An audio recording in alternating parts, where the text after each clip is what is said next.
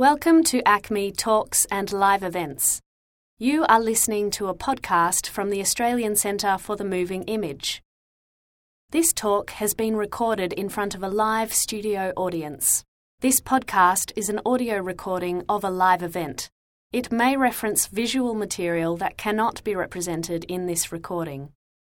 It may also contain strong language and adult themes, which may not be suitable for younger audiences, and the opinions expressed in this podcast do not necessarily reflect those of ACME. We were there the whole time. Uncanny. A little bit of housekeeping for us first. Yes, Outland is on 9:30 Wednesday nights on ABC One, but it's also on 10:30 Thursday nights on ABC Two. So by the time you leave here and get home, you can watch it again. It's perfect timing. Just for those of you who are concerned.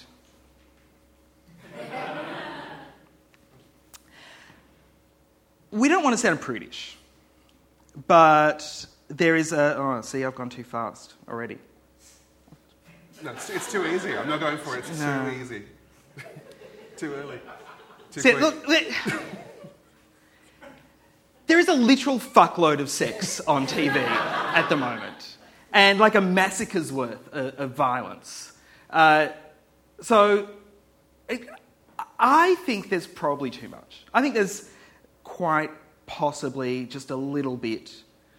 Well, you'll see later. But the shows I'm talking about are things like Rome, Game of Thrones, Underbelly, In the Night Garden, Spartacus, Blood and Sand and Vengeance and Scowling, Boss and Dexter. They're just some of the shows. Sean mentioned some earlier. There's going to be more that will come up later on. And it really feels like at the moment a show won't get a look in unless we have some kind of visual vice to get us hooked. So I've put together, just so you know what we're talking about, I've put together 60 seconds of as much sex and violence from television as I could fit into that time zone. All right, you ready? Yes. This is the current state of sex and violence on television in 60 seconds.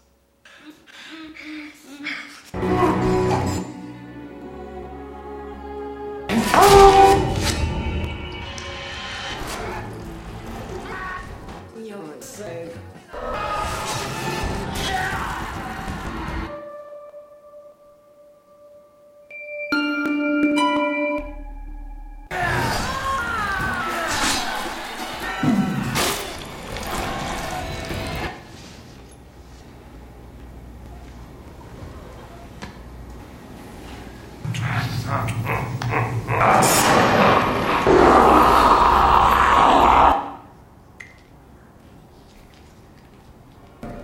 Do what you without me. Deed does not. It's show peeves.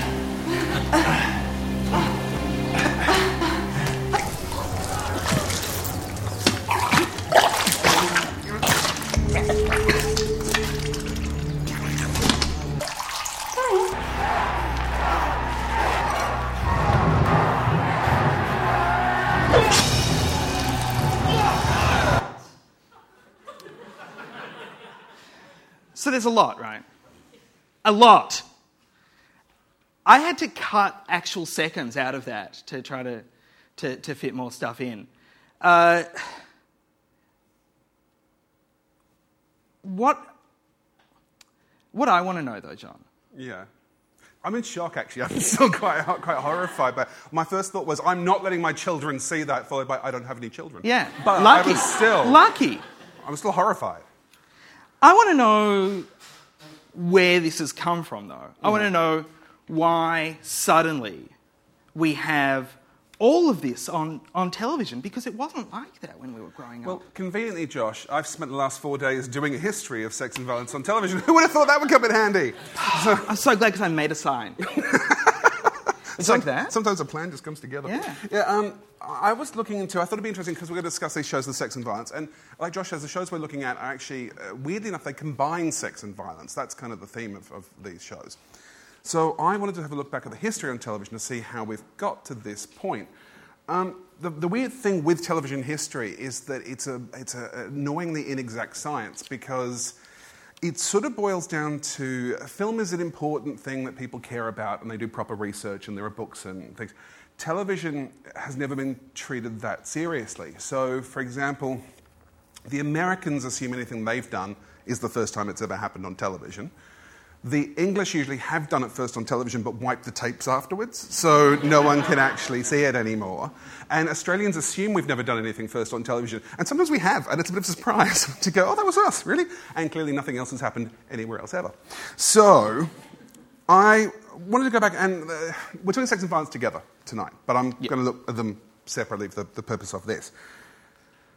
So if you go back to the dawn of television, sort of the 50s, the golden age, one of the things you'll find is that it's a fairly chaste environment. So here we see from I Love Lucy that Lucy and Ricky don't even get to share a bed together. They're married and actually possibly by this point have a child, but they still sleep in single beds.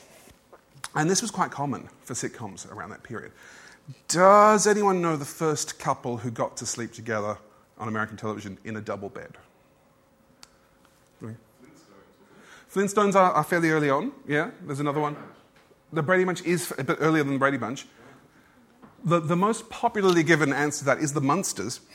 That's a great picture. That's actually a picture of the set of I Love Lucy. I found that earlier. It was quite amazing. But without the books. Well, yeah. But there's the Munsters in bed together. Yeah, because that's pretty hot. But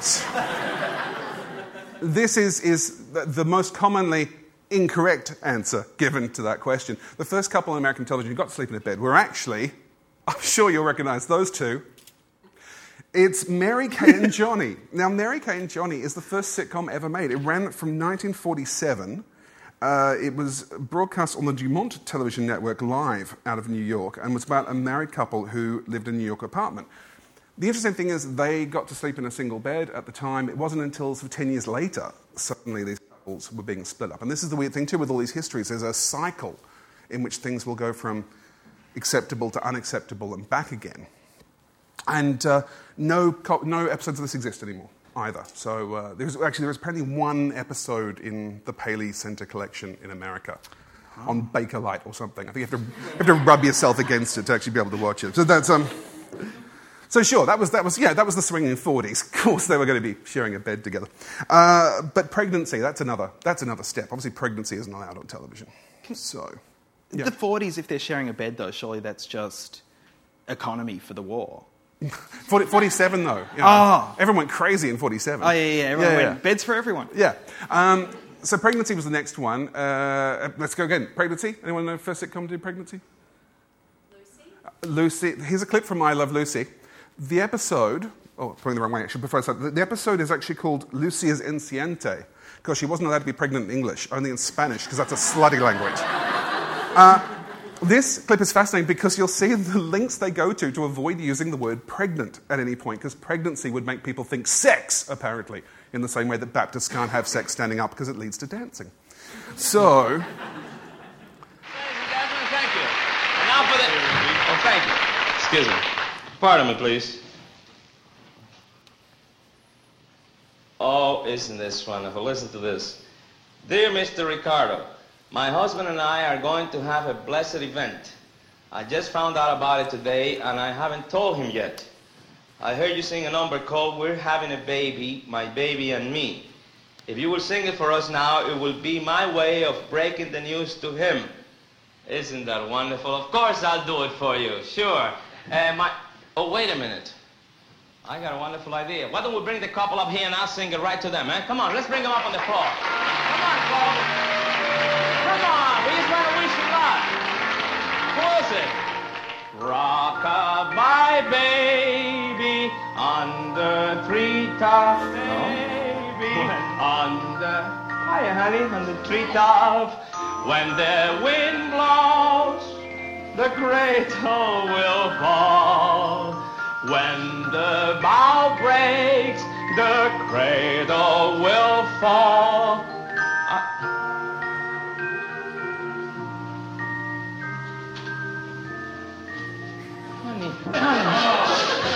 Honey, no. Yes. Really? Why didn't you tell me? Why, you didn't give me a chance. Are you kidding? No. It's me!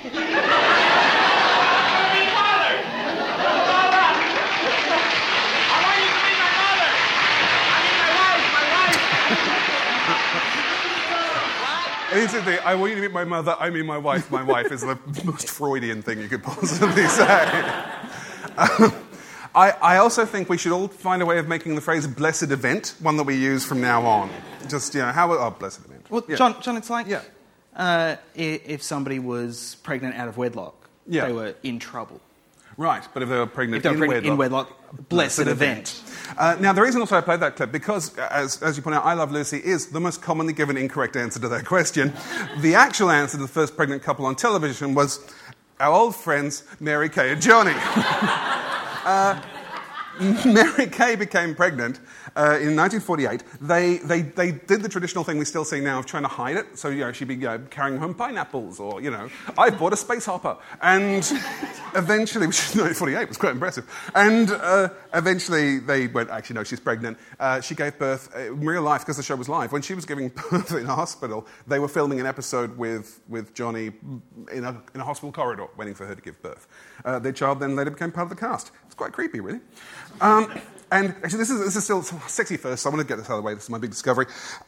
First interracial kiss on television, anyone? Star Trek. Here's the clip from Plato's Stepchildren, an episode of Star Trek. Begin.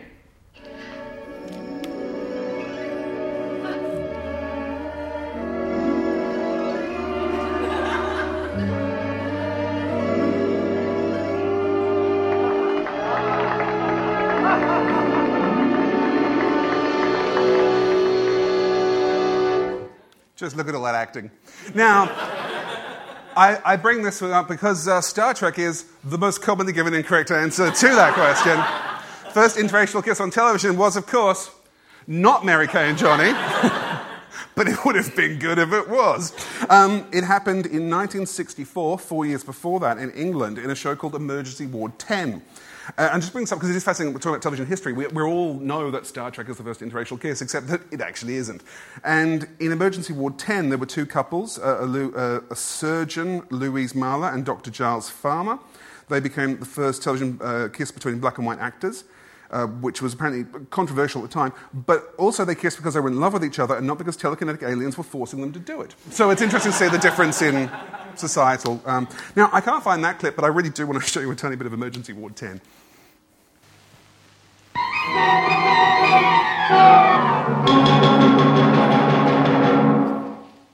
Well, yes, of course, if you say so, I'll have to. Right. Blasted new, blasted registrar. What's up? He's put me on casualty duty tonight. Oh, bad luck. And I'm supposed to be taking La Belle Beatty to the ball. Oh, well, cheer up. She'd have only been dancing with Lane Russell in her heart. Oh, shut up. Hello, Rex. I told you not to come. You said nobody could forbid me. You had a bad dose of virus pneumonia. You were only discharged yesterday.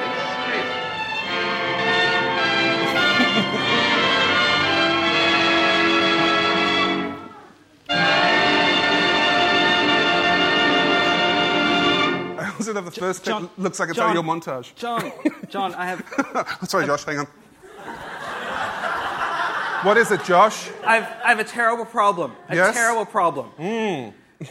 I feel you've been told as an actor to stay in a very unconvincing pose so the camera doesn't have to move. I was on the phone and they locked the camera off. Or we're reenacting one of the clips you played in the first sequence that we saw. Yeah. If we were brother and sister. Emergency Ward 10 was so ahead of its time. Now, we now move on to more raunchy stuff. Now, the first full frontal nudity on television does appear to be Australia's own. Yeah, we're number one. Star Trek. I Love Lucy. Mary Kay and Johnny. It's we actually have, this is so amazing that we did it several times in the 70s. Matlock Police had a tiny moment, but Number 96 was the big one. And Number 96 went so far to actually introduce a character called Miss Hemingway, whose role was to walk around nude. That's what Miss Hemingway was for. Now, I've just got a sort of montage here. Actually, Jay, can we bring the music down a bit? Yeah, that's just the theme tune. I didn't hear that. There we can see Miss Hemingway and her marvellous work. The storyline of Miss Hemingway was that she turns up as a nudist, and throughout the course of the story, she learns to love clothes. And that's actually her journey. That's her arc. Number 96 also had Joe Finlayson, who was probably one of the first gay characters ever on television, a really great gay character, had lovers, didn't die, didn't get bashed, didn't have to die at the end of 8 weeks. So I don't understand. How does that suit the natural order? How does that work? Yeah. Now, the other thing about these clips I'm showing you, these are taken, because I was too lazy to find them myself, from an episode of 20 to 1, the Channel 9 show. This episode is called 20 to 1 Ways to Fill Up an Hour When You Don't Have Any Content. And what you might notice in them is they've actually airbrushed out the nudity. So what was acceptable on Australian primetime television in the 70s was not acceptable 30 years later, which is, again, just odd. Yeah, there was... If you just want to play it back in your mind, there was a lot of really squinting going on in this area here on the screen. That area. To make it all real again. Very little detail. So I find it odd that cycles come around, and again, NYPD Blue in America, this is years and years later, 2003, an episode called Nude Awakening, so you can see what they're doing there, featured a nude scene by Charlotte Ross. Now, this breached the Federal Communication Commission's indecency law, and they were fined $1.2 million for this footage. The actual amount of nudity in this sequence is 7 seconds. So that... there we go. So that's $1.2 million running now.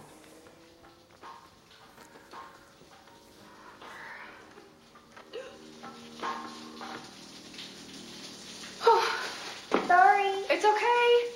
No problem. It was overturned in 2011 on appeal. It turned out that the US Second Circuit Court of Appeals threw out the ruling saying that the actual FCC's rules of indecency were unconstitutionally vague and chilling. And also, and this bit's quite important, that nudity in itself per se is not indecent. The Parents Television Council came back saying children and families are the real victims today. This will embolden the networks to air even more graphic material. Well, that didn't happen. Oh.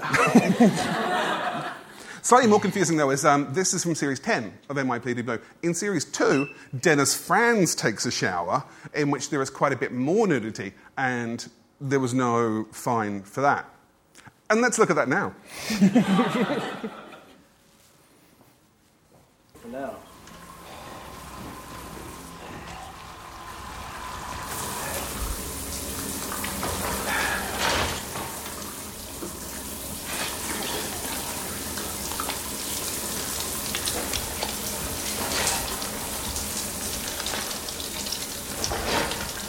What are you doing? I thought it'd be fun if we both took a shower. 2 for the price of 1. I usually shower alone. You want me to leave? No, I'm just saying is all. Here. I'll wash your back.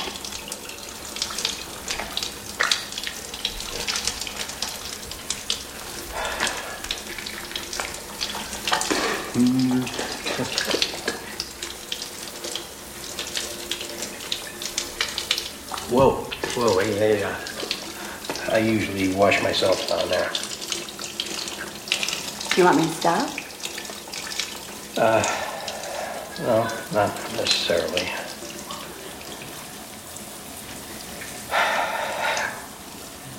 Boy, that's sure gonna be clean.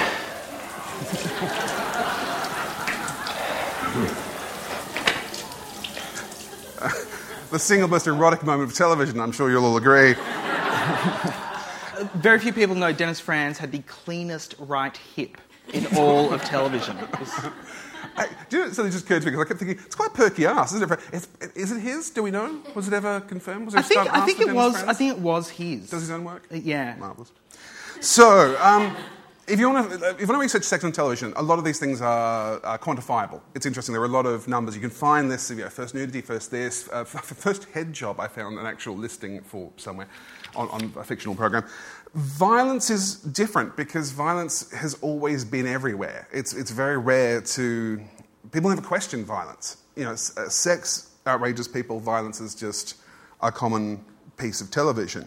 The first congressional investigation of television violence began in 1954 in America. It was a Senate subcommittee to investigate juvenile delinquency. Concerns were raised particularly on the shows of The Rifleman and The Untouchables. Just want to show you, these are the opening credits. Especially the opening credits of The Rifleman, just talking about sex and violence. This is how that show starts.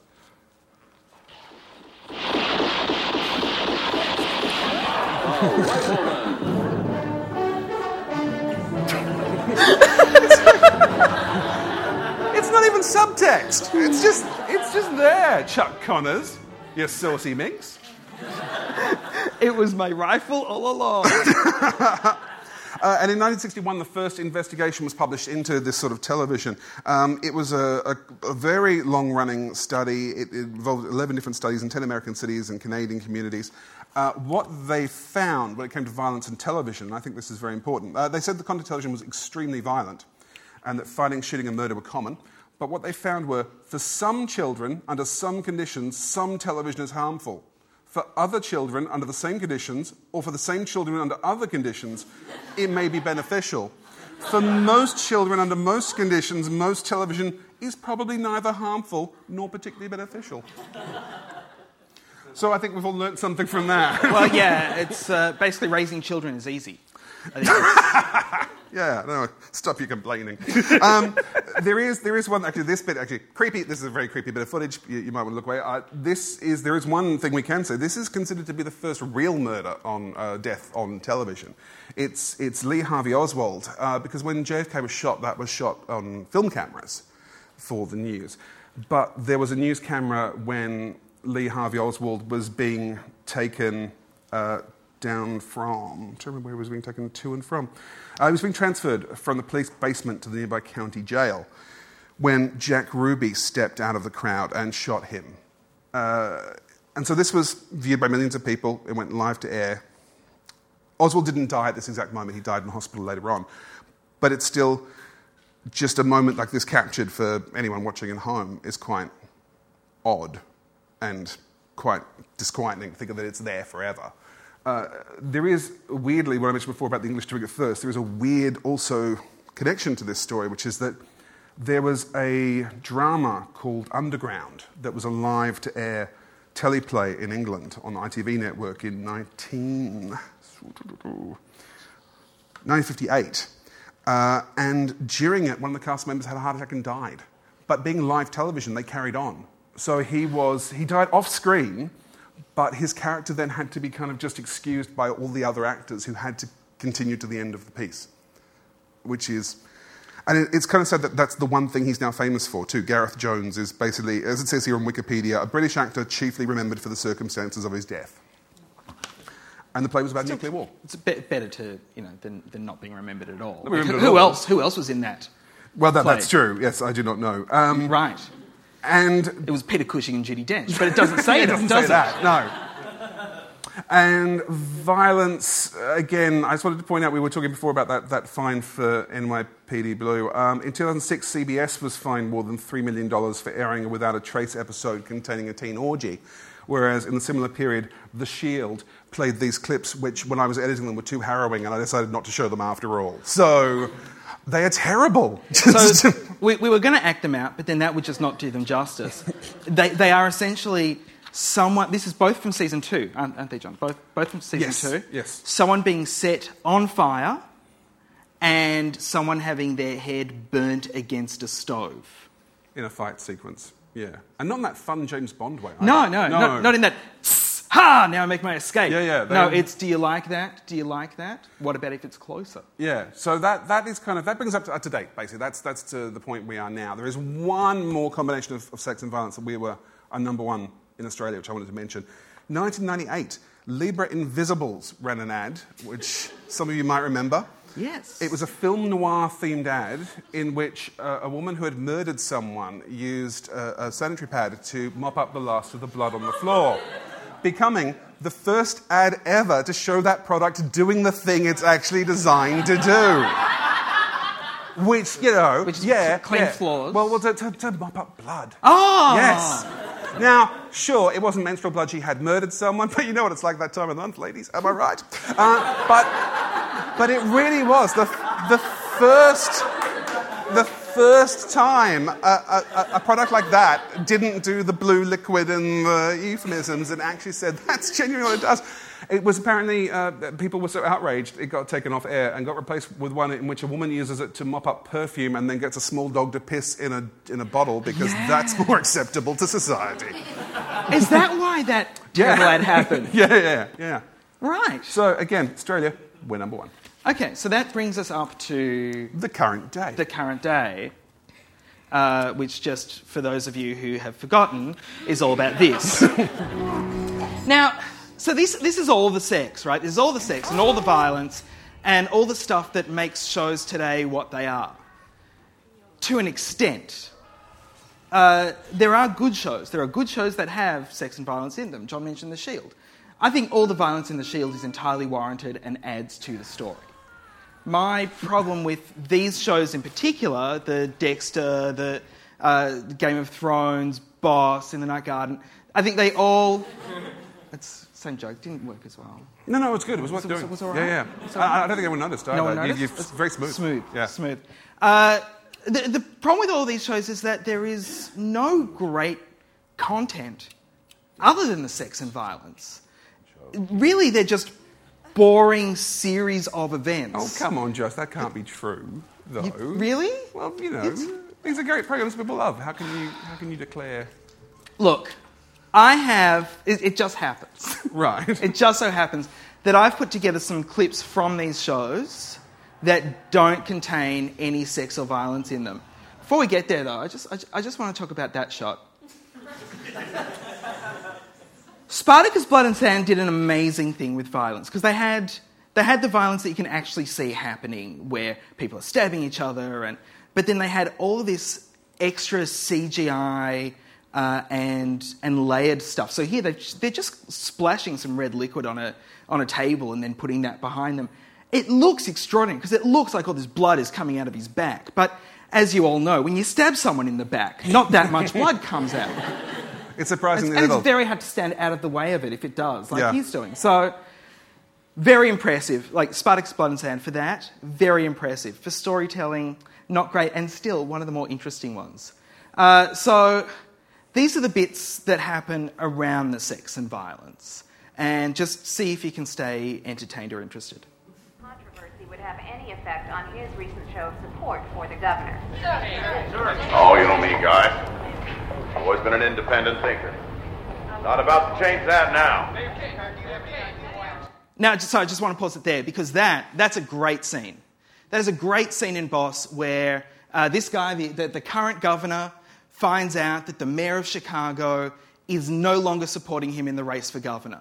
Cut that scene there and you just go, oh, what a shock for that guy. How horrible for him. But you know what?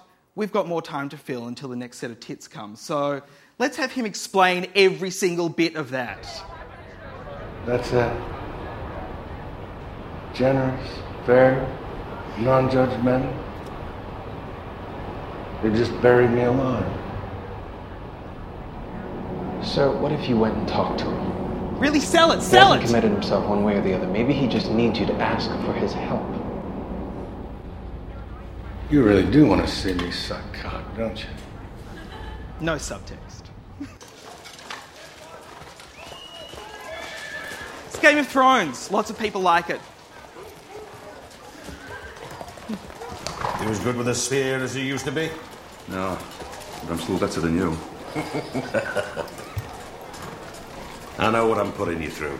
Thank you for saying yes. I only ask you because I need you. You're a loyal friend. You hear me? A loyal friend. The last one I've got. I hope I'll serve you well. You will. Pompe Magna. So now in that scene, I'm not sure if you could tell, but the king was asking a favour of his friend and could only ask that favour of his friend because he was loyal. It was subtle. It was really underneath. And then here is a scene from Star Wars: The Phantom Menace. I have a question concerning your friend and co-consul, the darling of Venus, Gaius Julius Caesar. Why does his chair remain empty? Why does he not come home? His illegal war is over. Gaul is long since on its knees. Why does Caesar keep his brave soldiers from their families and friends? For 8 long years, he has gorged himself like a wolf on the blood of Gaul, and thereby made himself monstrously rich. Still going? Yeah, but Yoda's going to show up any second now. Oh, great. The mob with races and fights and gaudy feasts. Why has he paid the debts of every reprobate fool in this Senate House?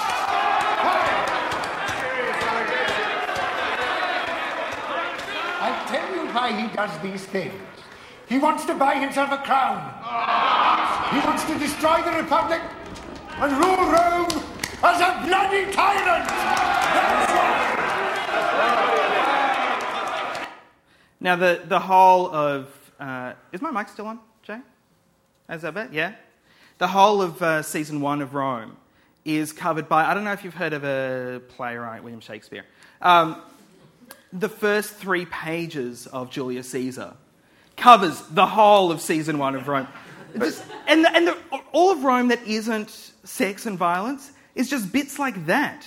It's just bits about, Julius Caesar wants power. We won't let him have power, but he wants power. But So we won't if you let just him come have out power. tonight just to slag off all the shows that we're covering, is that your thing? Isn't that what... Was that the thing? No, that wasn't a thing. Was that the brief? Pick that's- shows that you don't like. Oh, that's gone wrong. Pick shows that... Also, I think anyone can pick the bits and make it look boring. Yeah. You know, you could make Mad Men look like it's just about couches and dresses and stuff. But there's also bad bits to Mad Men as well. I love Mad Men. See, clearly, I think there's value in these shows. I do. I think there's value in these shows, but I don't think it's in the storytelling. I think it's in the sex and violence. I think the value is in the porn of it. You watch these shows to get off. It excites you. It's fun. You go, ooh, yeah. It's mindless entertainment. To the extent that 2 of these shows are about gladiatorial-style battles. You've got Spartacus, you've got Rome, and they're just about violence for violence sake, or sex for sex's sake. But that's what I think about it. John, I don't know, you haven't seen any of these shows. I've watched Spartacus. And Game of Thrones. You liked/hated Game of Thrones. Oh, God, I've never seen Game of Thrones. Sorry, we mentioned before, on the podcast we do, every 3 weeks someone tells me what I think of Game of Thrones. And one day I will watch it, which will be quite nice. But I mean, I definitely would defend Spartacus, because it's, like you're saying, but it's fun. It's a fun show. It's a fun show. And actually, Spartacus, having had to watch more of it for this, just to find all the dirty bits, Spartacus actually has a really great story about economic strife and addiction to gambling and that sort of thing. Sure, in their time, if you had an addiction to gambling, you bought yourself a slave and then you bet on him to kill other people. But still, it's an addiction. Well, it's still better than Packed to the Rafters, though, isn't it? Do you remember that storyline in Packed to the Rafters? They really didn't go... that went weird. It went very Eric badly. Thomas looked uncomfortable. I know, and they ended up dating, and then they bought a house. Anyway, so... now it's time for other people to talk about their theories of these shows. Our first one is Dr. Johnny Baker, who is... I had a title, Jay, but... there it is! See? There it is. She's real now, Jay. Yeah. Real. She's got a doctorate and everything. She's an author of a PhD thesis entitled Broadcast Space, TV, Culture, Myth and Star Trek. For the research of that, Joimi had to watch every single episode of Star Trek ever made and available. Is that correct? Yeah. And enjoyed it. So, that's a plus. 700 More than 700 episodes. How many exactly? I think Choi Mi actually just watched them and then to excuse it wrote a book about it. Ah. I think it worked the other way around. She's a great speaker and has lots of interesting thoughts. I want to hear more of them. Please welcome Dr. Joy Baker. You can stand wherever you want, or you can sit. You do whatever you want. Lounge? Although I've been told I'm thinking of this couch. Yeah, don't lie on it. I wanted to read some reviews of the show that I'm going to mostly talk about. Splendidly acted melodrama delivers a bloody good time, delivering enough political intrigue, violence and sex to slake even the most debauched viewing appetites. Excellent work with slit throats, severed limbs, pagan rituals and barbaric sexual acts. Ben-Hur meets Sopranos with a touch of Mean Streets thrown in. Ingenious amalgam of hardcore history and yummy soap opera with lots of violence and sex. Think of it as I, Claudius, on steroids and Viagra. I'd rather not think of I, Claudius on steroids and Viagra. I am, of course, talking about Rome, which has already been slated by a certain Josh. I will take issue with you. Please do. I used the same picture. You did use the same picture. We did not coordinate on picture use. It got 7 million weekly viewers in the US in its time, but it got axed for the second season because it also cost HBO, BBC $100 million per season. They filmed it on 35mm with multiple cameras. It's basically the same thing you'd get on a feature film, so very, very high industry costs. And they built these very elaborate sets. Instead of just, building facades, they built actual Roman buildings. It's extremely reckless with the money, and they said no. So it did get cut. I wanted to... it won 7 Emmys in its time too, so some people loved it. Some other reviews. Unnecessary sadistic glimpses, crude and unsubtle, boldest censor bait ever attempted. These are not actually for Rome. These are for some sword and sandals of an early era, namely some early Cecil B. DeMille flicks. Manslaughter from 1922 and Sign of the Cross from 1932. We have a bit of an orgy. We have someone's head being crushed by an elephant. I tried to get the scene where the dwarf was being skewered and held up by a sword, but no, I could not get that one. But very sad. Don't offer it if you can't show. Yeah, well, I know. Yeah, you can talk, Mr. Shield. Yeah, well, that's right. So these films are both before a censorship code came in Hollywood, which was enforced in 1934, as also obviously before the ratings period, which didn't come in until 1968. And they got away with an awful lot, which is partly why the code came in. But particularly in this genre, because even though these purported to be, moralistic tales of how terrible those Romans were, let's show you just how terrible they were in all its detail so that you know how terrible they were and you won't repeat that mistake. Manslaughter in particular was about the hedonistic jazzia and that has this completely incongruous cut back to the Roman era to show how our youth of today is being led astray and will end up like Romans in an orgy such as this and how terrible that was. So in some ways, I would argue that this kind of sword and sandal genre has gone through one of those cycles that you were talking about of it's not just a matter of these getting more violent and more sexy. They were actually quite sexy and quite violent in those early days. And that was really, really hemmed down on with the censorship. And gradually the violence kind of got picked up. And if you look at sort of the sword and sandal-y kind of films like Troy, boring, or Clash of the Titans or 300, a lot of violence, not so much on the sex. So it's like the violence has come back, but the sex has kind of stayed. So I'd argue some of those early epics have got more sex in them for the era. If you think of, in the context of the 20s or the 30s. And in that sense, it's really on TV that this genre has come into its own in bringing those elements back together again, I'd argue. Rome is vaguely based on some real events, but they have focused in on characters who only have very small amounts known about them so that they can make them do all dastardly deeds that they weren't supposed to have done. So this is Attia of the Julii. She was a real person, but she was supposed to be a very respectable lady and an exemplary mother, which she is not in Rome. Servilia, very little known about her, but she was Caesar's lover.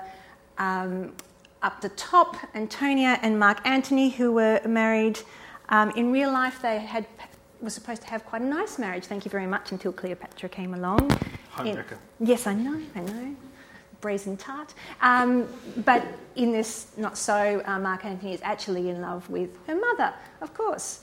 And the main sort of other protagonists we have are Titus Pullo and Lucius Vorenus, who were real soldiers, but they're mentioned only briefly in Caesar's conquest of Gaul. And Caesar writes that there were these two really brave centurions. And normally he doesn't talk about the kind of plebby lower underlings. He normally only talks about important people. But he takes the time to mention that there was these two centurions named Pullo and Vorenus, and they were always disputing who was the better soldier, and I'm better than you, no, I'm better than you. Always trying to outdo each other on the battlefield. Always trying to find the most suicidal part of the battle to go in and prove themselves. But in fact, end up saving each other's life. On a few different occasions when the other one look like they're doomed. So kind of that loyalty thing, even though they were supposed to be fierce enemies. And he only writes for them for 3 paragraphs, and they become these major characters, because you can do whatever you like with them then. You can say, well, they're historical, but we don't know the rest. We can just sort of fill in the gaps. And so, which is good, because, who wants to be bored with whether it's correct or not? Okay, so which brings me to the Titus Pullo School of Winning Over Women. And Jay will have the first clip, please. Of course, your best method for pleasing a woman is the warm beating heart of an enemy. I mean, women will say they don't like it, but they do. Makes them wet as October. That doesn't answer. Well, failing that, talk to her. Talk? Well, what? It doesn't matter. It's all about the tone of the voice. Pretend you're putting a saddle on a skittish horse. Honey, shh, calm down. That sort of thing. And that's all. What else? Oh, tell her she's beautiful. All the time. Tell her she's beautiful every time you see her. Even when she's not. And what else? Also, very important. When you couple with her, there's a spot just above her cunt. It's like a little button. Now, attend to that button, and she will open up like a flower. How do you know this of her? All women have them. Ask anyone.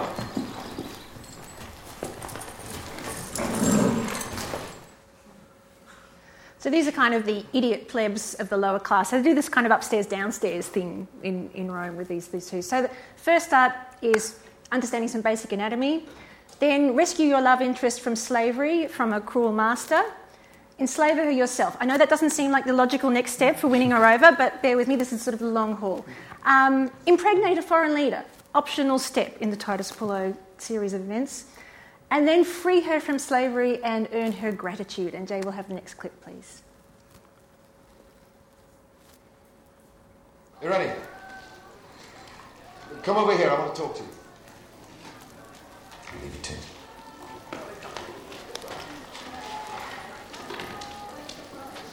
I've been to the registrar of slaves. You're no longer my slave. You've sold me?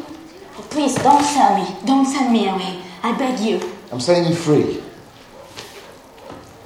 You're free. It says so here.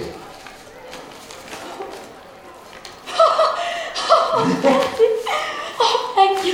You're the kindest man alive. I love you, sir. I love you, sir. Here. It's a dress. Go try it on. Let's see how it looks.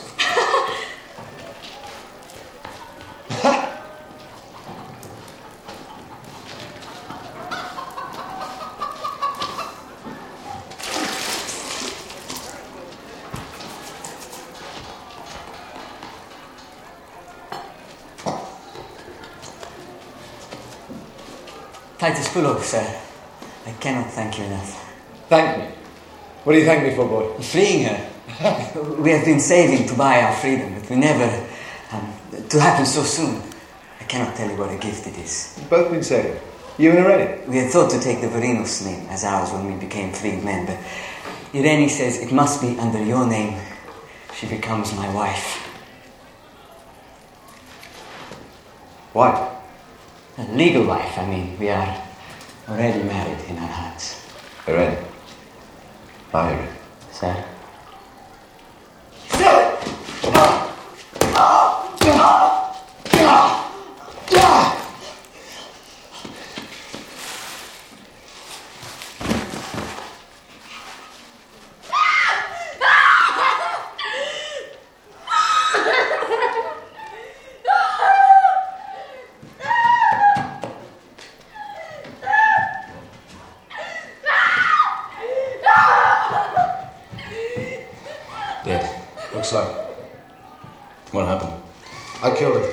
I did it. I can see that, but why? Why did you do this? Doesn't matter.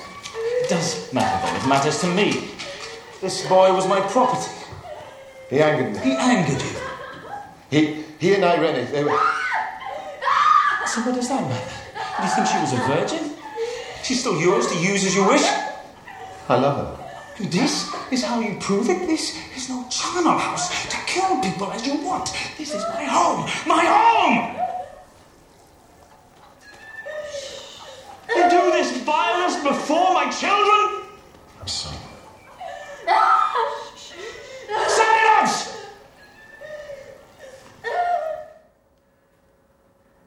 Okay, so the Titus Pullo version of Winning Over Your Woman is not going so well in this show.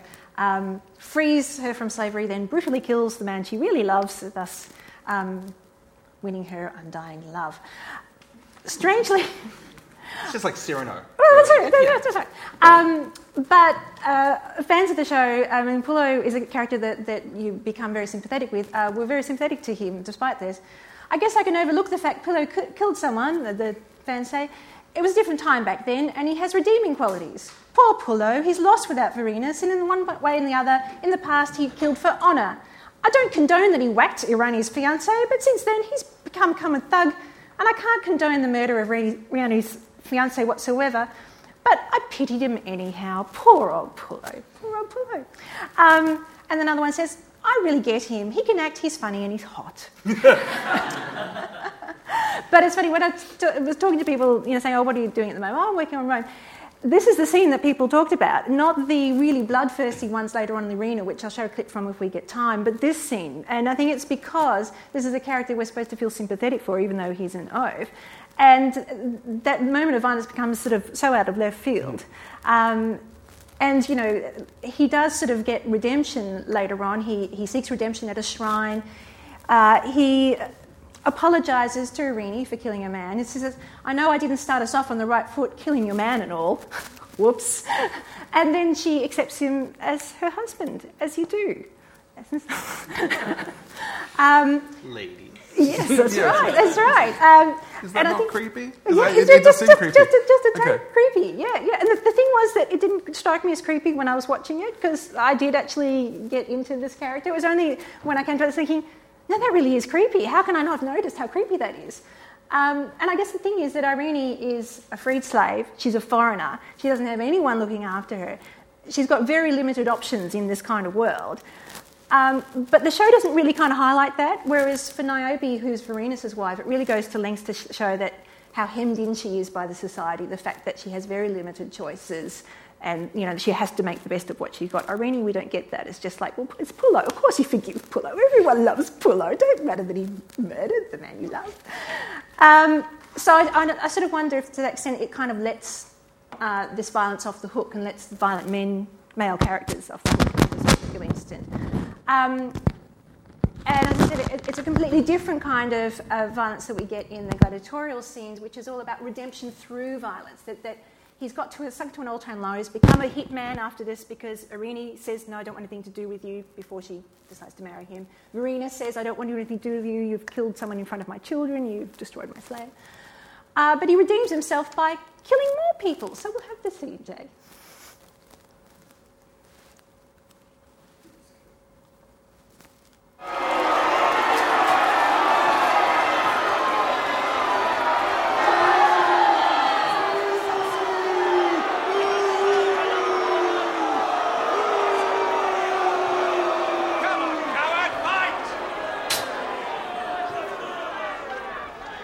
Stand up and fight.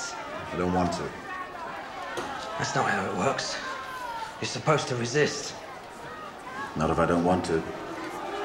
I just want to die, all right? So come ahead and kill me and be done with it. Bollocks! Move! What's wrong with you? Where's your dignity?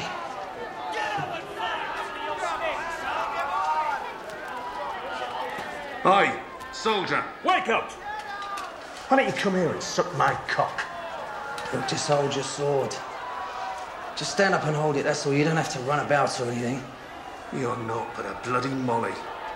You and the whole 13th, naught but bloody mollies.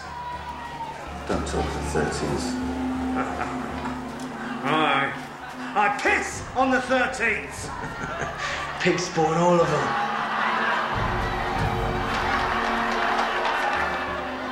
Why don't you and the 13th all line up and suck my...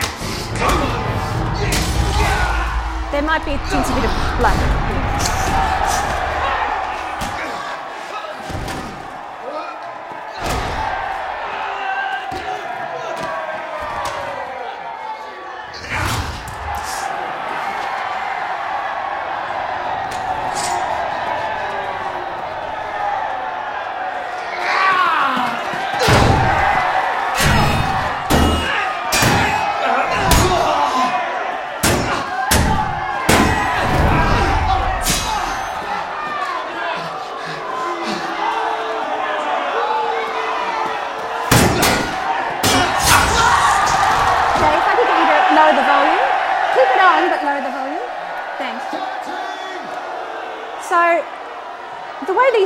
We are the audience in the arena here, because they get annoyed with him that he won't fight and go, no, thumbs down.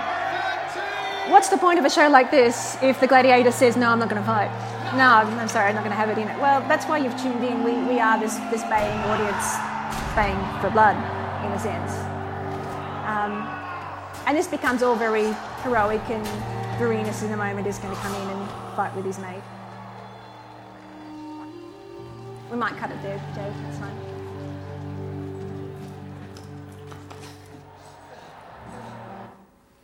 So he crawls around and Vorenus comes in and helps save him, and they both sever heads and limbs and whatever, and they leave arm in arm, and it's all very bromance and lovely. But he redeems himself by killing more people, so it's lovely there. In other parts of the story, though, the violence is what we don't see. So there's a torture scene with Servilia, who's pictured here. We don't actually see much of the torture. What we hear is her cries through the house while the servants go, what the fuck's going on here?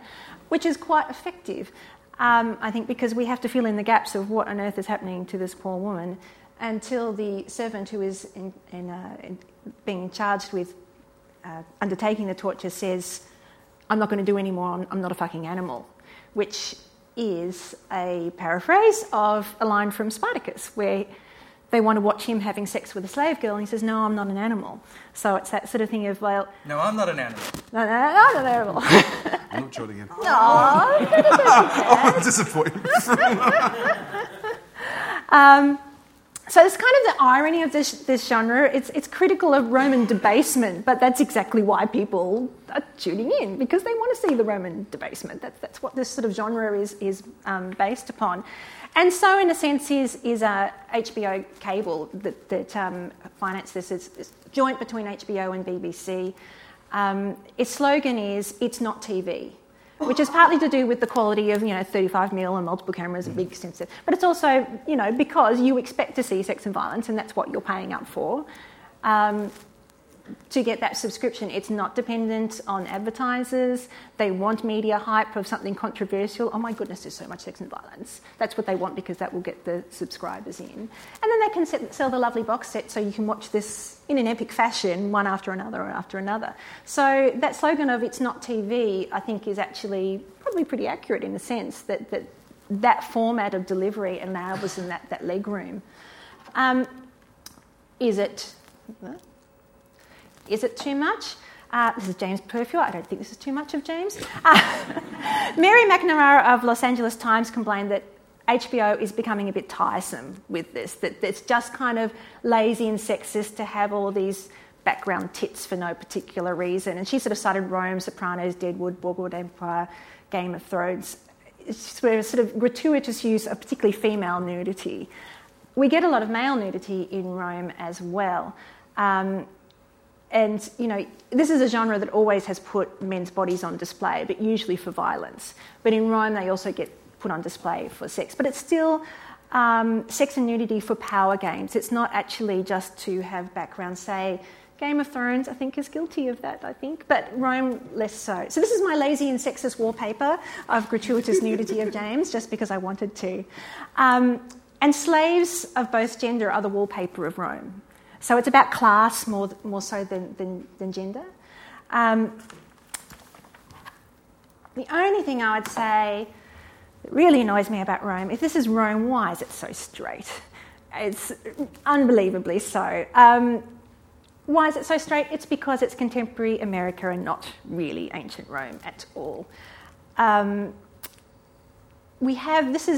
didn't bother showing the scene because it's a few seconds and it's intercut with other things. Supposedly a lesbian affair so hot that Servilia can convince Octavia to have incestuous sex with her brother in order to get some information from her. Well, the hottest thing in this lesbian sex scene that I could find, 2 scenes of Servilia's finger running down Octavia's torso towards her lady bits. Oh my God, that's so outrageous. How could they do that? That's how ladies do it. Oh, is it? See? And Servilia keeps her clothes on the whole time. That just makes it hotter. Yeah, well, exactly. And there's no gay male sex at all. There's sort of references, Attia says that Mark Antony buggers boys for breakfast. Octavia is offered boys and girls when he goes to have sex for the first time among some slaves. And Attia is pleased when she hears a rumour that her son is sleeping with Julius Caesar because she's hoping it will get the family ahead. That was a bad use of words. So, that's one thing that really annoyed me about the series. It's surely, of all places, Rome, you could have all this sort of decadence, and it's really so puritanically straight. So, in a way, going back to these early epics, this is from Sign of the Cross, where good little Christian girl, they're trying to lead her astray, so they bring in the hottest lesbian they can find. She does this little sexy dance and kisses her and everything.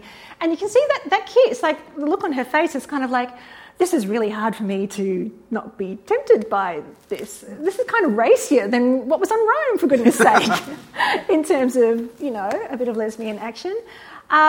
So I guess that comes back to that whole thing of these things do go in cycles, and just because we're getting a lot of explicit violence or a lot of explicit sex, I'm more interested in what kind of violence, what kind of sex, and what the context is. Like, why is a gladiatorial scene like that, that's something we all bay for and we're rooting for Pullo.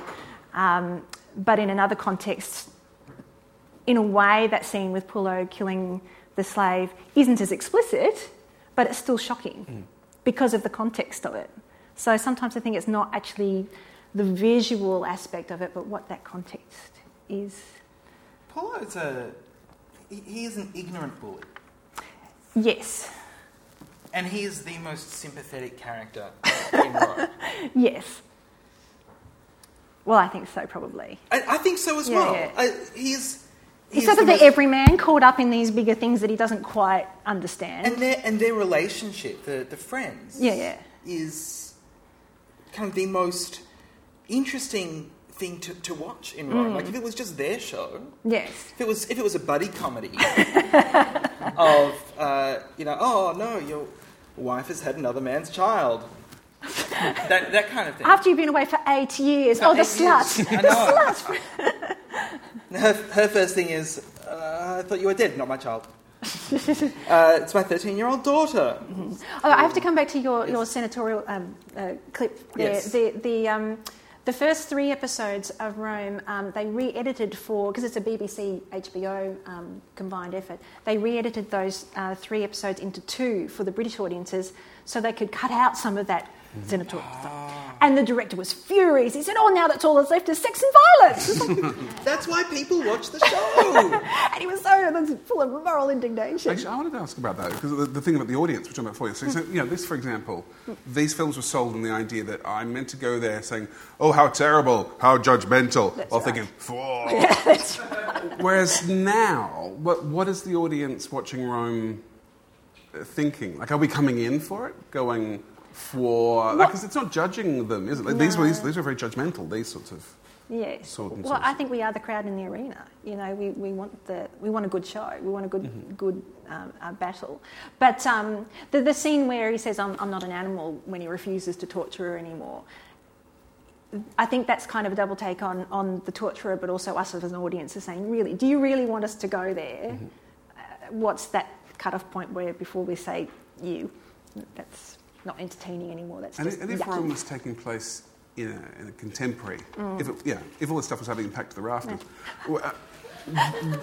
Do you think the whole point is that we do see this Rome as being a pretend Rome? Like this is a... Oh, yeah. Because I can't watch Sopranos, for example. If it's contemporary violence, I find that too squeamish. Mm-hmm. But ye olde violence and cartoony ye olde violence, that's fine with me. I can do that. So, yeah, I think it's a different thing. So here's the thing about Sopranos and the violence in that. There is a scene in Sopranos where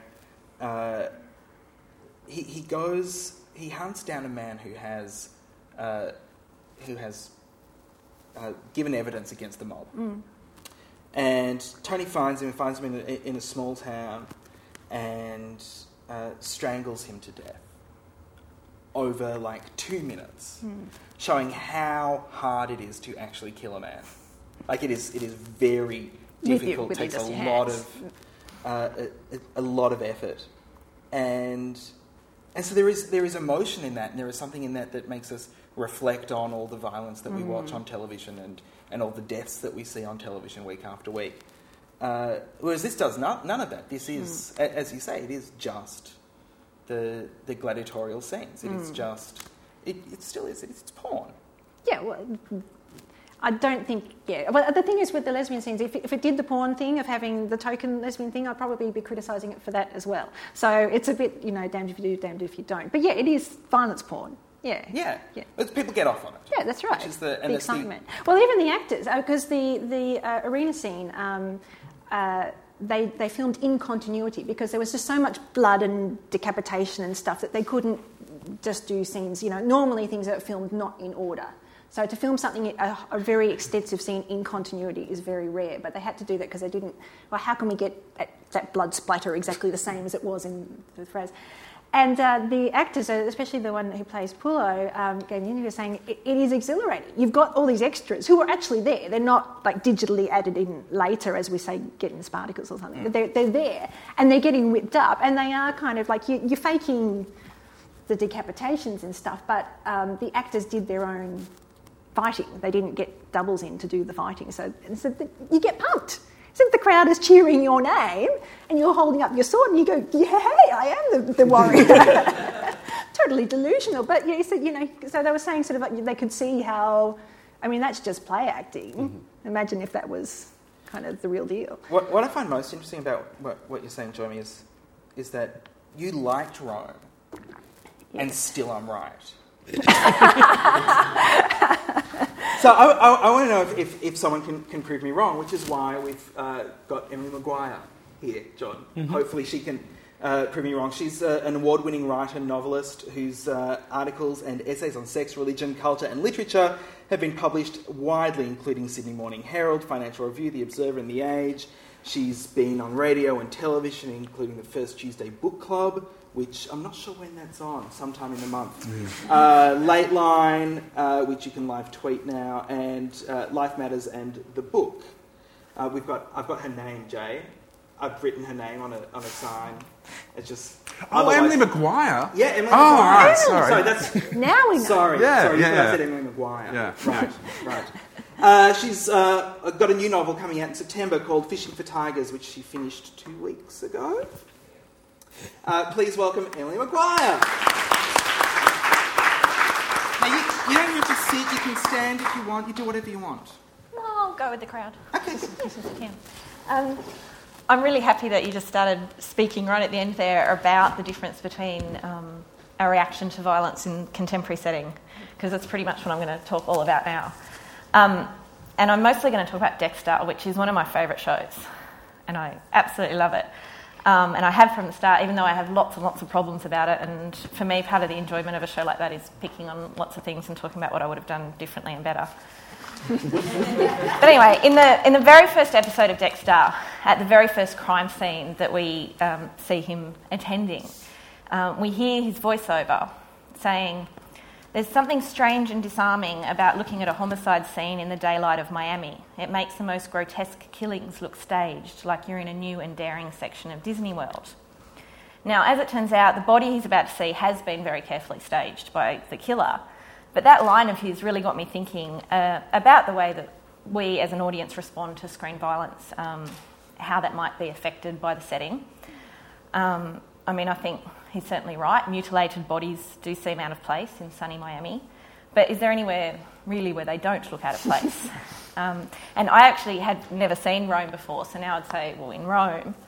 But what I did think of, which is along similar lines, was Game of Thrones, which I had just really recently watched over a single weekend, right after I finished my novel, actually. It was this intense, jet-lagged weekend of watching all of Game of Thrones. And the setting basically there is a tinkered-with version of medieval England, a few supernatural effects around the edges.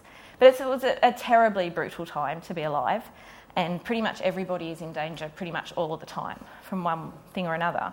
So really, if there was any world, fictional or real, in which mutilated bodies would seem ordinary, then it would probably be Game of Thrones. But then as I rewatched Dexter in preparation for this, I realised that it actually contains far more corpses killed in more creatively horrible ways than Game of Thrones does.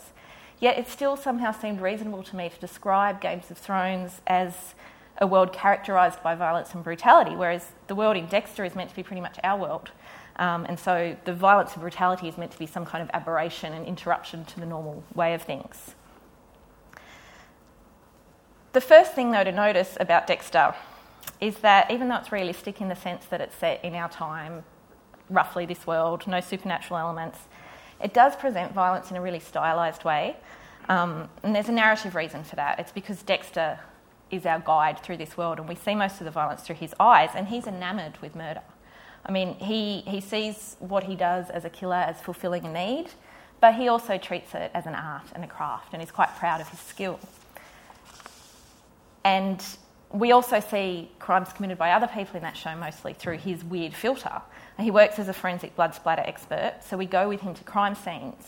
And while we do see a great deal of dead bodies throughout, there's actually not as much blood and gore as you might expect. And many of the scenes where Dexter's actually working as a blood splatter expert are actually blood-free. And we've got a clip for you now showing exactly what I'm talking about here.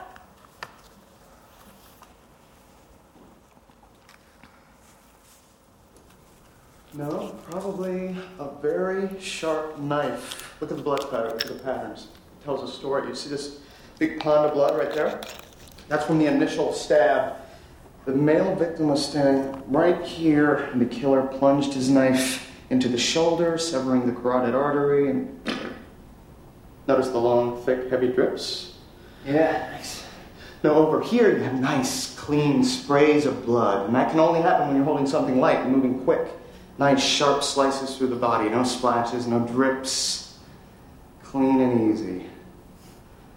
This guy knew how to use a blade. So we're looking for a sushi chef. Yeah, sushi chef is possible. Wouldn't be my first choice, but bang, you never know. Now what?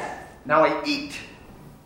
Okay, so you just can't possibly imagine a scene like that in Game of Thrones. Not only because there's no such thing as forensics, but because the entire world in Game of Thrones, not just the battlefields, but people's homes, their bedrooms, their dining room tables, are all really, really dirty all the time. And they're smeared with all kinds of body fluids, evidence of the fact that human beings are animals. You know, it's this dirty, carnal, physical world. And so violence, when it happens, doesn't seem that unexpected. And the results of that violence don't actually stand out the way they would in this clean, white, minimalist room, like where Dexter gets to erect his blood splatter art installations. I've got another 2 clips I want to show you now. The first is from Dexter, the second is from Game of Thrones. I think there's some really interesting similarities here to look out for, and one really big difference. If we can see those now.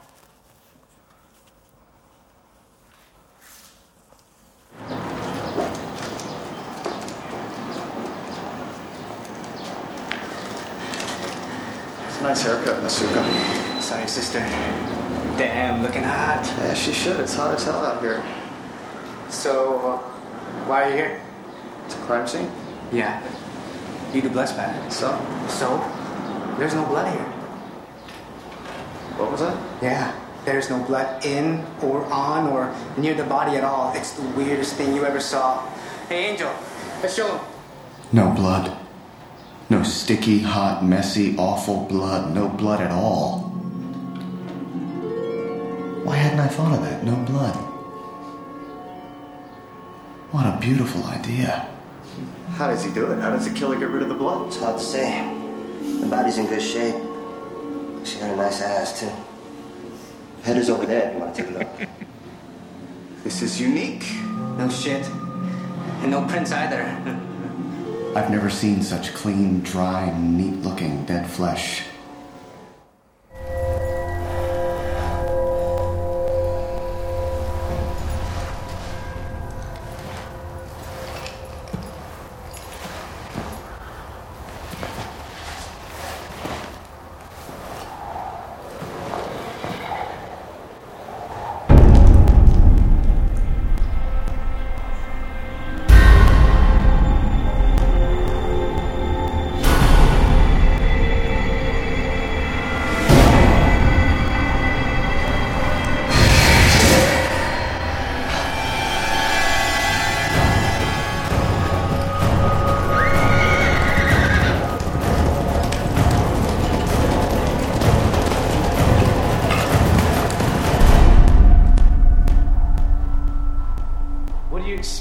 They're savages. One lot steals a goat from another lot. Before you know it, they're ripping each other to pieces. I never seen wildlings do a thing like this. I never seen a thing like this, not ever in my life. How close did you get? Close as any man would. We should head back to the wall. Do the dead frighten you? Our orders were to track the wildlings. We tracked them. They won't trouble us no more. You don't think he'll ask us how they died? Get back on your horse.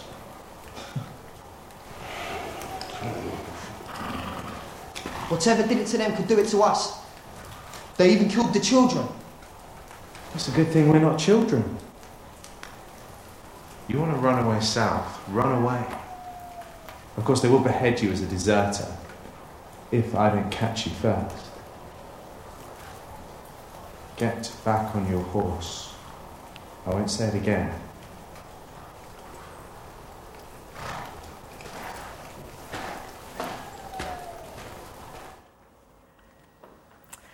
So I don't know if you all managed to notice in the background, in that first clip from Dexter, the sign in the background actually says, "No open sores in pool," which is about as perfect a reminder that human beings are just rotting, seeping bags of flesh that I can imagine. But the main thing with those two scenes is the symmetry between them. They both have these carefully arranged, mutilated, bloodless or appearing bloodless victims, and they both have three men whose job it is to actually investigate and find and deal with death and danger. But to me, the thing that had the biggest impact is the difference in the attitudes of these three men. In Game of Thrones, we have a world which is totally, everyone accepts that it's an incredibly brutal world, and yet at least one of the men, the one who'd seen the bodies, is shaken and horrified and terrified. In Dexter, a world which is supposedly civilised and where violence is an aberration, we have men bantering about hot chicks and the nice ass on the corpse, which makes me feel that that is indeed the much more brutal world. Now, obviously, there's another big difference because in the Game of Thrones clip, that guy's terrified it's going to happen to him. He's in real present danger. And the other thing is that the guys in Dexter are cops. They're used to these scenes. We all know about, gallows humour and the things you do so you're not in trauma at every scene. But in a way, that's the point. That scene from Dexter, that's the first body that's found in the series. But as it goes on, you find that this is really commonplace for these guys to be coming across bodies like this. And it may look staged or surreal in this backdrop of sunny Miami, but it is so unremarkable as to not provoke the slightest horror in the people finding these bodies. And again, as we proceed, we find that horrific crimes are not at all remarkable. In the first episode alone, we've got Dexter tracking a potential victim who frequents a website called Scream Bitch Scream. And it's strongly implied that this site isn't one of a kind and it's not just visited by psycho killers. We also learn that Dexter's girlfriend Rita was repeatedly bashed and raped by her ex-husband, and we're told that Dexter's sister Deb met Rita on a routine domestic violence call-out, which is a reminder that women and children being beaten up in their own homes is routine. And we also learn about a choir master who's been assaulting and murdering boys for years. That's all in the first episode. And hundreds and hundreds of more examples as the series goes on, and these are all, most of them, aside from the main big arc crimes. that are going on. The beatings and murders that happen in Miami associated with drug or gang crime are just so ordinary, they barely warrant investigation with the police. They're like background noise. And then throughout it all, Dexter has no trouble at all finding his victims, and his criteria for his victims is that they are themselves killers. And he has no trouble finding killers who are wandering around with no one doing anything about it in order to kill. And of course we have Dexter himself, who's our guide through this world, and he repeatedly refers to himself as one of a kind, even as it becomes increasingly evident that he's not. In terms of his specific behaviour, that he hunts and kills people in this really focused, ritualised manner, well, yes, he's unusual. But I think, to me, one of the most brilliant aspects of the show is the dawning realisation as you watch that his thought patterns and his ideas about the world, and mostly his ideas about himself and his place in the world, are not unusual at all. You know, like probably most people, he has violent impulses that he needs to learn to contain. He has dark, terrible thoughts. He has weird fetishes. And all along he fears that his loved ones and colleagues will turn on him and hate him if they see the truth of who he is. So really, in his inherent violence and inner darkness, he's actually quite normal. If we could just see the next clip now. This again is from Game of Thrones, and it stars Eddard Stark, who's probably the closest thing to a hero, a clear-cut hero the show has.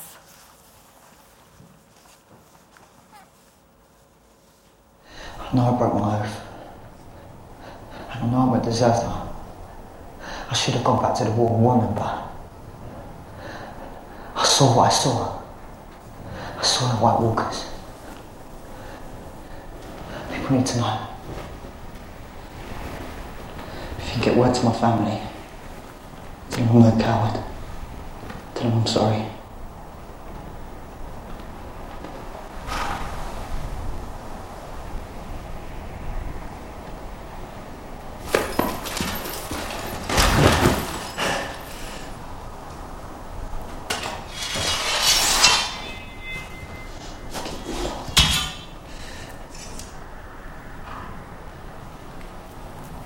In the name of Robert of the House Baratheon, the first of his name. Don't look away. King of the Andals and the first Father will know if you do. Lord of the Seven Kingdoms and Protector of the Realm. I, Eddard, the House Stark, Lord of Winterfell and Warden of the North, sentence you to die.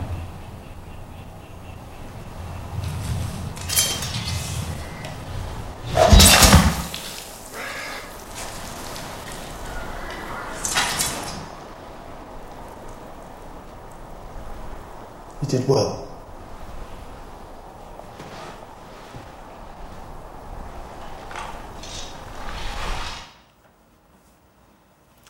So we have this man who's, in the world of the show, a really good man who beheads another man for breaking a law. His sons have to watch because they too have to learn to be okay with this kind of justified murder.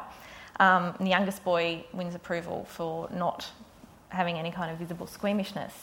And it's immediately easy to imagine how someone like Dexter, or even his police colleagues, would fit right into this brutal world and would have been really great and effortless heroes.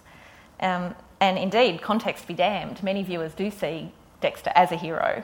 And within the world of the show, when his whole murdering career up to that point, all of the cut-up criminals he's disposed within the harbour are discovered, and word gets out that there's a vigilante killer in Miami, the ordinary people of the city, or many of them anyway, do declare him a great hero.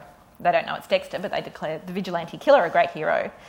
And it's just fascinating that you have all these people going about their lives in this seemingly civilised, very similar to our world, and they're baying for blood in the name of justice. Now, I did want to kind of talk about sex in Dexter because, you know, the theme of the show is sex and violence tonight. But unfortunately, as I started to look at all the references and scenes of sex, I found that it's actually inextricably entwined with violence in this show, which is quite depressing. But again, I'd kind of look at the context, think again of a show like Game of Thrones, or as you were talking about, Rome, and the context of this kind of world, patriarchy, extremely brutal times. You'd expect a certain level of sexual violence and misogyny to happen, and indeed we get it in Game of Thrones. We have young girls sold and traded into marriage, raped on their wedding night, spoils of war for any invading army are just assumed to be women. women who have sex outside of their probably unchosen marriage are vilified, as are their bastard children. And for lower class women without noble blood, often selling sex is their only opportunity to survive. But again, it's the times, so we all accept that. But then we've got the world of Dexter, which is meant to be our world, pretty much. An enlightened, some would say post-feminist era. Women hold positions of power. There are plenty of powerful women in this show, and those positions of power are based on their skill, not on their bloodline or sex appeal. And the women are not at the mercy of men for survival or anything like that. So you'd think we could expect a kind of a different environment in terms of the relationship between sex and violence. So I've just got 2 clips from the show to show you now.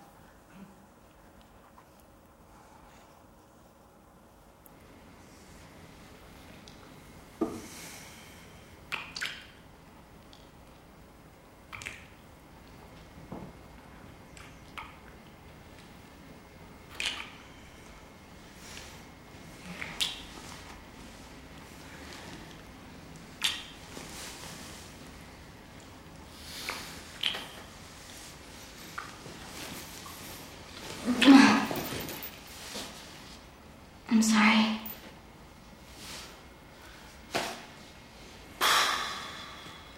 Tell me. I can't do this. It's okay. That's okay. I'm okay.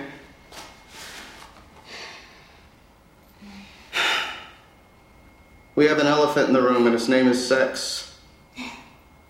Tell me about it. As far as I'm concerned, you could just stay in the corner and mind its own damn business. It's easier said than done. What did they use, an axe? It's blood force. See the way the head's caved in? You guys check out the new Hottie McGodass and Dispatch yet? She's a butterface. What's a butterface? You know, compadre, she's got a hot body, but a face. How great would it be to pull a Bronco on her? Yeah? Yeah? Mira, you do it doggy style, right? And just when she's getting into it, you grab her by the hips and you yell another woman's name and bam! You're riding her like a Bronco because she's trying to buck you off. Many times in life I feel like I'm missing some essential piece of the human puzzle. This is one of them. What? No. Not Bronco? See, Socio, she knows. I just got my first official homicide call. He's back. Who's back? The ice truck killer? That's right. Won't believe where he left the body.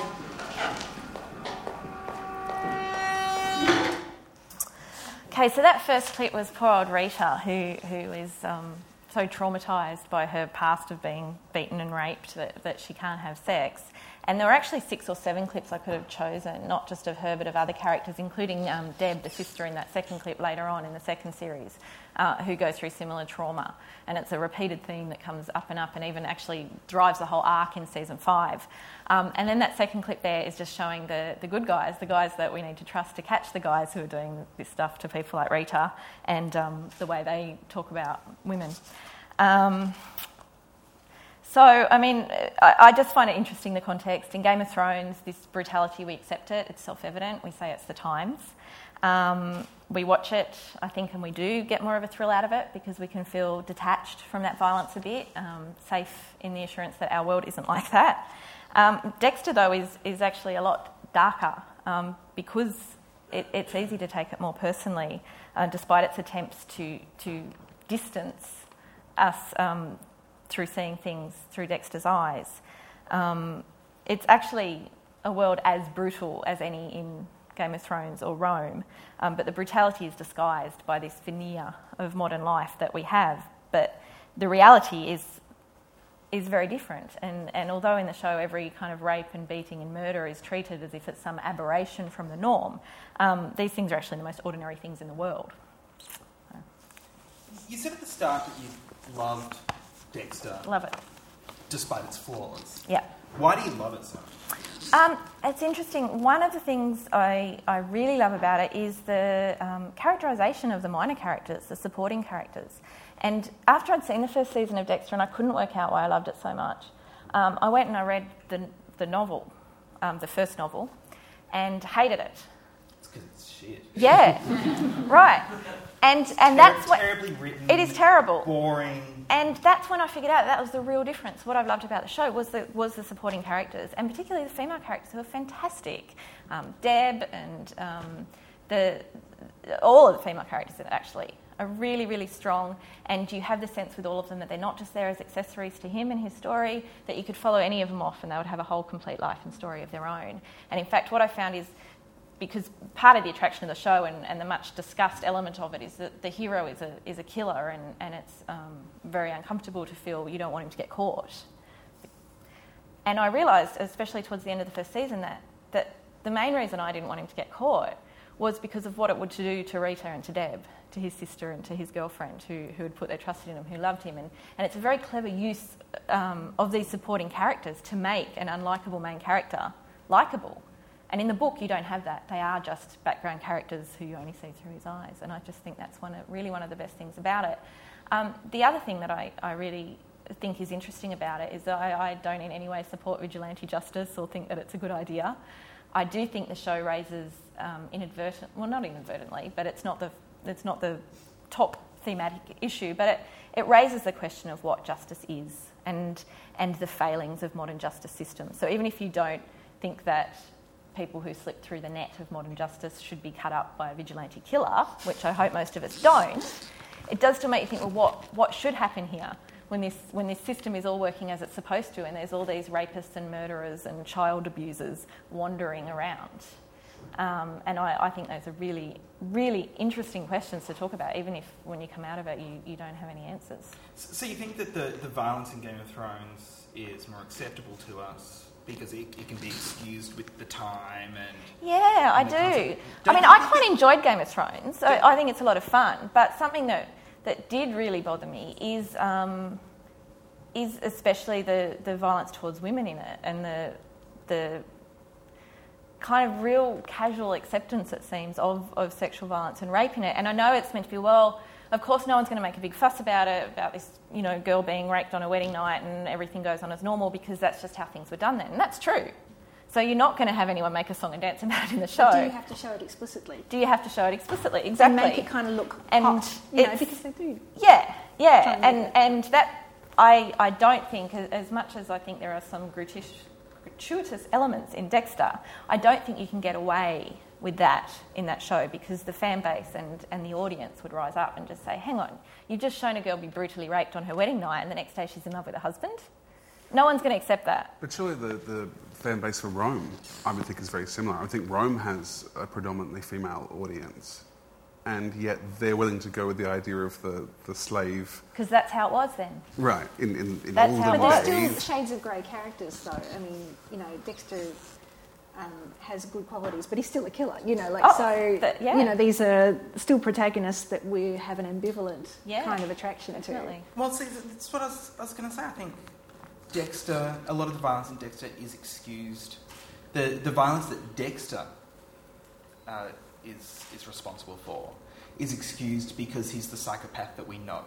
And because they take real care to show that the person on his table who he's killing has done something worse, or that the audience will think is worse. They've killed kids. They've, they've done worse things, and they make sure we know that, so that, So it is no different to the gladiator system of we're sitting around and putting our thumbs down. Yes, yeah.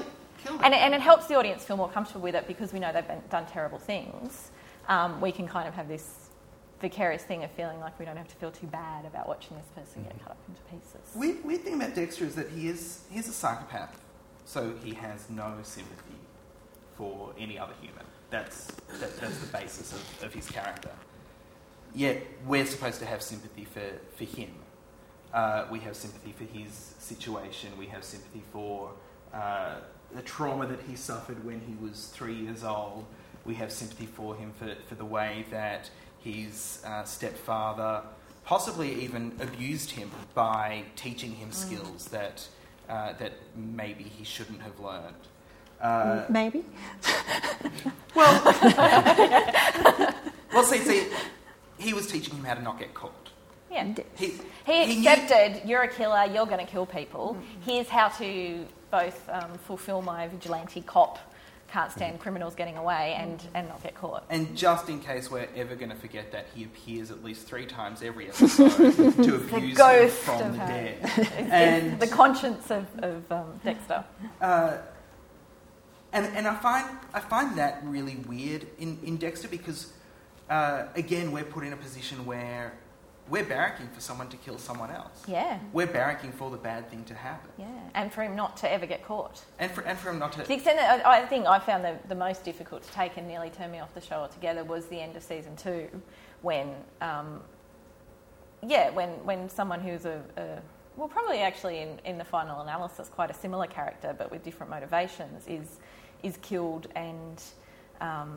he's the one who knew what Dexter did and he was close to being caught. And that was a really kind of... In Baltimore, he'd be called Good Police. Yeah, exactly. And that was coming close to the line. But I think the thing with sympathy, I mean, there's 2 things to that. One thing is that Dexter, particularly in the first series, tells us an awful lot that he doesn't feel emotion. Tells us an awful lot about everything. Right, but he's really strong in this thing. I don't feel anything. I have to fake emotion. But it's really evident that he does. He does feel emotion. He does feel attachment, and I think that's what when the show works too, is that level where, you can have those other cops joke and be completely blasé about this cut-up woman, and that's fine. We don't hear their inner thoughts, but their outer thoughts are bad enough. And yet Dexter feels that he needs to show some kind of compassion or softness and is not really realising that it's not that evident in other people either. So that's one side of it. And the sympathy thing, that's total manipulation of the audience. I mean, it's great writing. It's having wonderful sympathetic characters around him who love him and we don't want them to be hurt and devastated. And it is showing us his trauma as a child and it is showing us the worst things that other people do. But in a way too, aren't we identifying with Dexter? Like, I think we actually meant to go, I'd like to not have any of that It helps baggage and just it helps do what that I he's want. gorgeous too. No, really it does, because if he was creepy looking, I really don't think you would have anywhere near the same level of audience identification. And there's also he looks Alfred, lovely. Alfred Hitchcock believed that if you show a character being really good at their job, an audience will... He said it's always a way of... A character who's great at their job, the audience will go, I have a respect for you. And Dexter is clearly really good at his job. He's excellent. Dexter's job is something that I wanted to talk about because he starts off as a blood spatter analyst and that is what he does and that is all that he does. Mm-hmm. By season 4, he starts just doing general forensics. Because it's season 4. And his specialisation and the whole idea of Dexter being a specialist. He's a specialist murderer and he's a specialist blood spatter analyst. Are you just splitting hairs now, Josh? Because I think you might be. Oh, it's just boring. You sound a bit hair splittery. Maybe I find it is TV. It's not real, dear. If you follow if you watch the whole show and then you go back and watch season 1, which I've just recently done, there's actually a lot in season 1, and particularly the first episode, that becomes absolutely not true by season 4 or 5, and it is this gradual creep both in his character. I mean, for example, the very first murder we see him do, which is it's not his first murder, that's made clear, but it's the first one we see, is of the choir master who's been abusing and murdering boys. So obviously a real bad guy, so it makes it okay. But that scene is particularly harrowing to watch, more so than any of the later ones, because Dexter actually digs up the little boys and has them laid out when he's killing this guy, which does make it really harrowing to watch. Every other murder he does after that, Dexter puts photos up of the victims. Now, whether that... I don't know what the decision-making process was there in the production, whether it was just considered it would be too onerous to have this character go and digging up bodies on top of everything else he's doing with his job and his girlfriend, and then he has kids, or if it really was that first team was just too much for a lot of people to see that there. Because it's sometimes not...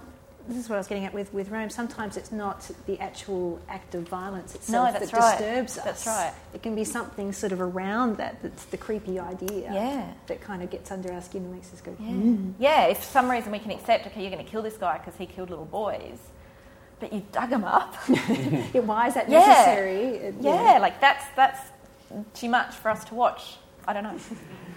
Thank you very much to Emily Maguire, Dr. Johnny Baker.